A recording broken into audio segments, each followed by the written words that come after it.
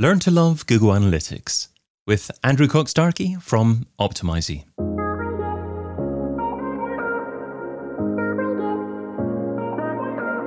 Brought to you by Majestic. I'm David Bain and this is SEO in 2022. Andrew, what's your number one SEO tip for 2022? Hi, David. Well, as you said, it's learning to love Google Analytics, right? I feel that when I work in SEO and I work with lots of client websites, everybody has Google Analytics installed, but the number of people I come across it that still have it just installed like out of the box, and they haven't used any of the advanced stuff that it can do. They don't realize what a powerful tool it is and how many great insights and useful bits of information it can give them if they just do a few things to change the out of the box settings. And for audio listeners only, Andrew made a nice heart shape in front of the screen while we're describing Google Analytics there. Andrew, I did GAIQ a few years ago. I used to use Google Analytics quite a bit, not quite so much recently. What's changed about Google Analytics over the last couple of years that an SEO really needs to be aware of? So I think one of the things that's changed a lot is Google Tag Manager has come in and people are doing much more exciting and interesting things with that. And of course, because it's all built by Google Analytics plays really nicely with Tag Manager and you can do all sorts of cool things off the back of that. That's what I'm spending a lot of my time doing now with clients. But I think in terms of things that have changed, I mean, Google always changes the UI, right? Just as you get used to where everything is, all the menus change and they move things around and change the names of things. But I think there's things in there that are really powerful tools, using things like segments in analytics to look at particular slices of your data. I feel like, there's a lot of things in there that maybe haven't particularly changed, have always been there or have certainly been there for a while, but that just a number of clients I come across that don't know about it or don't use it. And in terms of getting Google Analytics set up, you mentioned that a lot of people just take the code, add it to their website, and that's it. What are a few steps that someone needs to do to ensure that all the data that is most useful is actually appearing in Google Analytics? So one of the first things I do with clients and suggest that they get sorted out is having 3 separate views at least set up. So you have these different views and you have the one that comes out of the box, the all website data. But you want to have sort of 3 separate ones. That one is great. You just leave that one alone and that's your kind of catch-all.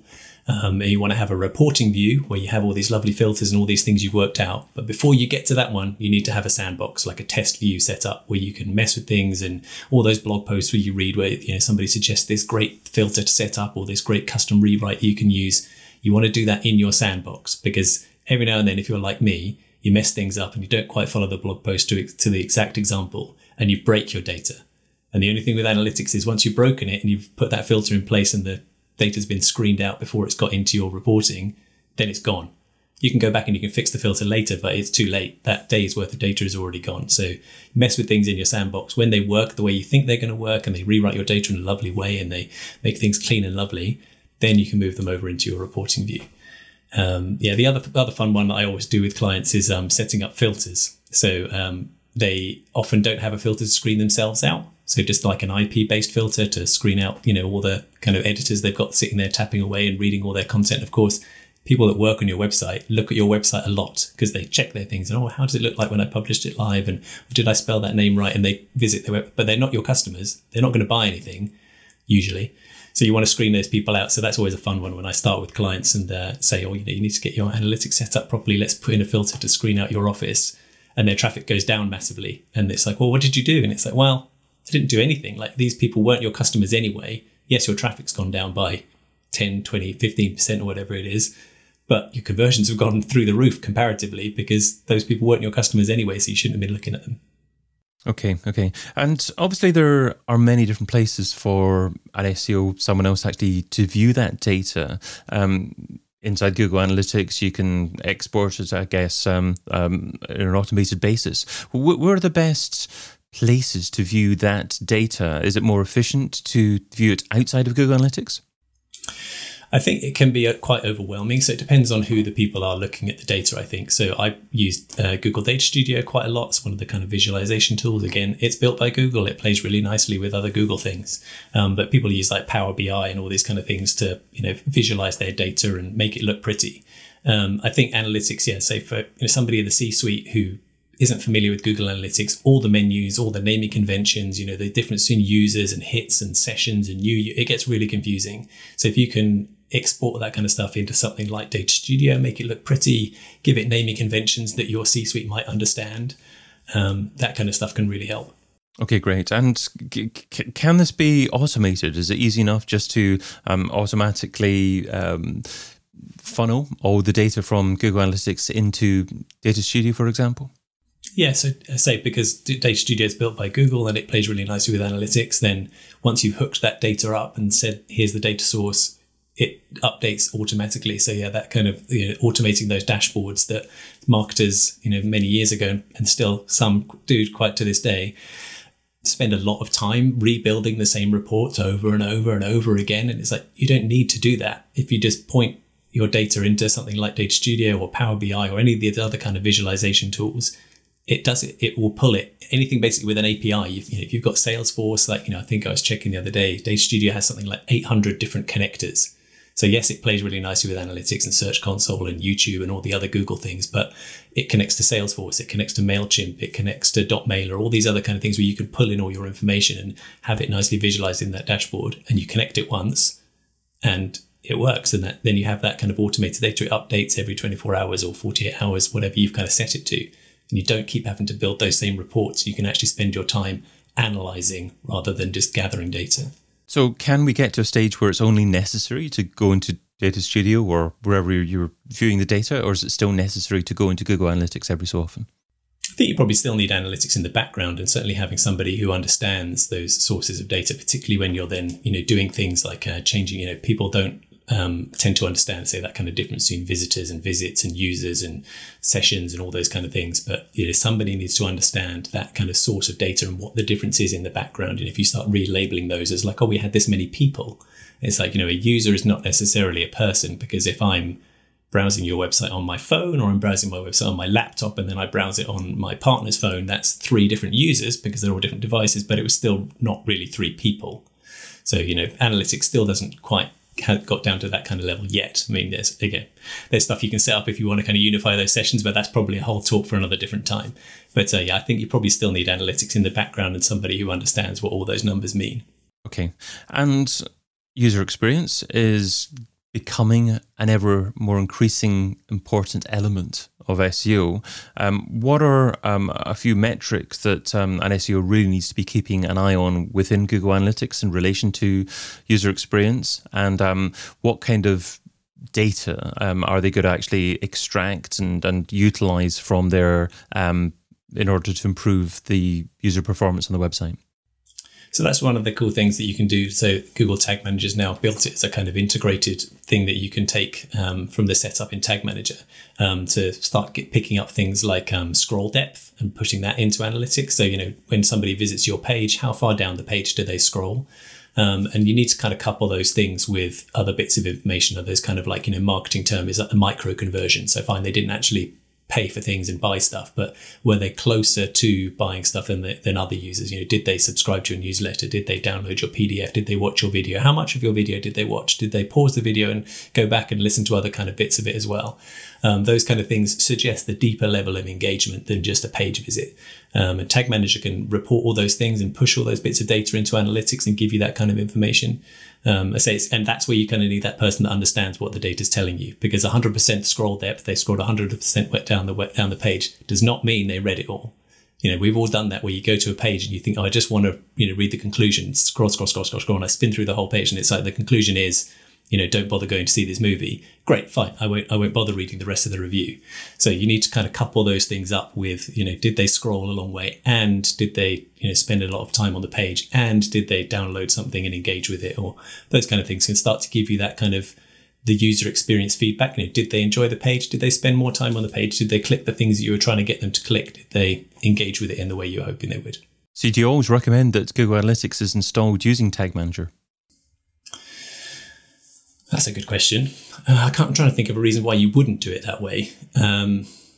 It's to do with Java. It's a little bits of JavaScript and things that you put in. So I guess there might be, I'm trying to think of it on the fly of like exceptions when you wouldn't, but I can't see why you wouldn't do it that way. If you install analytics through Tag Manager, then it just opens up opportunities for you to do other stuff later. You don't necessarily have to. You can just literally use Tag Manager to install the analytics code. But once you've got it in, it tends to make developers quite anxious because you can do all sorts of terrible things in that tag manager container that you probably shouldn't. But once it's in there, then you can start to do some pretty interesting things with it too. And I remember using Google Analytics before not provided, and I'm sure a few people do as well. And that means that obviously in the last few years or so, it's become less useful, certainly from a keyword perspective, to take data from Google Analytics. But from a traditional SEO perspective, i.e. looking at keywords and pages and perhaps content, what are a few things that an SEO can still do nowadays in terms of taking data from analytics to create a strategy for their content and their keywords? So I guess one of the important things is then that what you're looking at for SEO folks like us is that once you've got them to the site, so the SEO part is they search for this keyword and you rank number one, hooray, and then they click through to your site, then you're kind of giving the answer to that so what question. We got them through to our website, we ranked number one, but did we convert them? Did they buy the DVD? Did they download the PDF? Whatever it was we wanted them to do. It's like, if you're ranking number one, it's that kind of the, I can't remember, it was one of the golfers that kind of, to paraphrase them, but it's like rankings for show, conversions for dough. It's like if you're ranking number one and getting absolutely boatloads of traffic, but none of it's converting, then what's the point? Fine, if you're selling eyeballs and you're selling advertising, then maybe that is the point. You're getting their eyes on the page and you get ad clicks and those kind of things. But it's, you want to get those kind of conversions in that you would need to see from analytics data how your content's actually performing. So that's where analytics, I think, plays that key role for SEOs. When you're getting those people through to that page, how is that page performing once they're there? That's the kind of, and which is your best performing content. Those blog posts you wrote about this topic tend to bring most of your revenue. They don't bring much traffic, but maybe that's a content area you need to expand upon.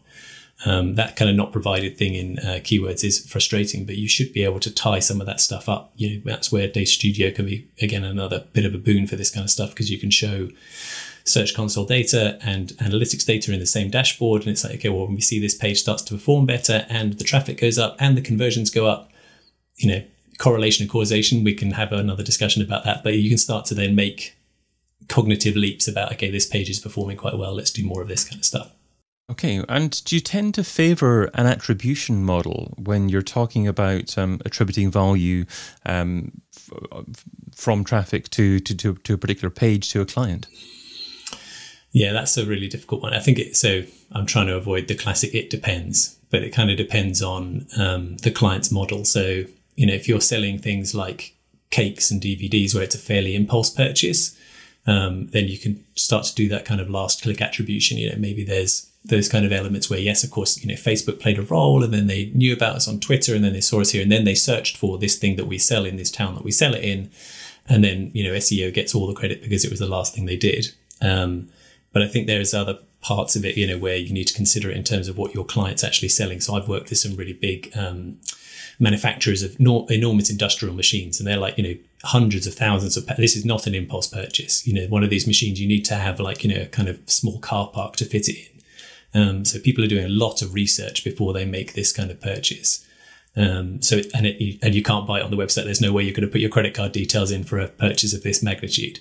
So that kind of attribution model gets a little bit more blurry. It tends to be a lot more of a long tail. Like, you might have found them searching for you, 6, 9, 12 months ago. And then eventually they build up to making this enormous, very expensive purchase, having, talked to your support team, having talked to your sales team, having maybe had a rep come to their warehouse. So that kind of attribution model, I think, needs to flex depending on what the business is selling. So yeah, I wouldn't say this is the attribution model everybody should use. I liked your initial answer saying it depends on the attribution model that your client favors, because you need to talk to them about that before providing analytics reports to them. Because if they're getting data from lots of different places, if they're seeing a last click model from pay-per-click advertising, for instance, then they need to be comparing apples with apples in order to understand the true value of organic traffic versus paid traffic, of course, as well. Do you ever have a conversation that articulates the different mindset that different users have, depending on the stage of the buyer journey, that perhaps generic organic traffic will be higher in the funnel, and it's worthwhile considering that traffic quite differently from a conversion perspective to paid traffic? Yeah, I've had that conversation with clients before, and I think sometimes it depends on the maturity of the client too. Like if they're a new player in a space that they're suddenly going to go up and try and compete with, I don't know, Nike and Adidas in the shoe market, but nobody's ever heard of Optimisey trainers or whatever it is that I'm making. You need to think about that in a very different way, because search would probably be helping to play that function of just getting them into that consideration set. If nobody's ever heard of you before, you're not going to get a high number of conversions straight away. You need to have people, you need to have that kind of awareness raising stage. If you're kind of pivoting a business and you're moving into a section you've never moved before, that's great. People have heard of you, but they didn't know that you sell trainers or DVDs or whatever it is that you sell. So I think that kind of conversation, I've had that with clients where you're talking to them about what it is, the function that they want search to play. Do they want to just show up in the search results so people are like, oh, I didn't even know that they did that kind of thing. And so often they're quite happy to just appear quite high in the search results and not get all that many clicks and all that much traffic, because that's just planting that seed of, oh, that's another brand to consider. And that then tends to have that kind of half-life effect where then later on down the line they'll start to pick up those purchases when people realize that actually, I'll come back to that brand. They did sell those things. Let's have a look, see if they're any good. So I'm sure your mentions of Google Tag Manager, Data Studio, 400 different metrics that you can take out of Google Analytics will have SEOs thinking, I definitely need to be a little bit more involved in my data and spending more time in Google Analytics, but perhaps they're very busy at the moment. So what's one thing that SEOs may have been doing regularly over the last 5 years or so that perhaps isn't as effective as it used to be, that they need to perhaps stop doing now so they can spend more time in Google Analytics? It's a cliche, and of course, as a white hat SEO, I'm going to say this, but stop buying links. Like, buying links is junk. And of course, yes, I know that there'll be people jumping up and down going, oh yeah, but it still works. But I think that Google is, turning the dial down on this. They're getting much better at understanding the context of links and the relevance of links. So yes, of course, everybody wants a link from CNN and from the Times and the Guardian and the BBC and all those kind of things. But those links are, few and far between. It's those kind of, everybody's, the bulk of the links come in that kind of middle ground. But that kind of link from a topical, relevant, and related interest area to your industry does actually make a difference. So when you're going off and buying those, 6,000 links from various comments, spams and stop doing that. It's just, it's a waste of time. It's a waste of money. If you can put a little bit of portion of that time into learning to love analytics a little bit better, then I think that will be time well spent. Great stuff. I love definitive statements. Buying links is junk. You can find Andrew Cock-Starkey over at Optimisey.com. Andrew, thanks so much for being part of SEO in 2022. Thanks, David. Check out the rest of the content from SEO in 2022 over at SEOin2022.com.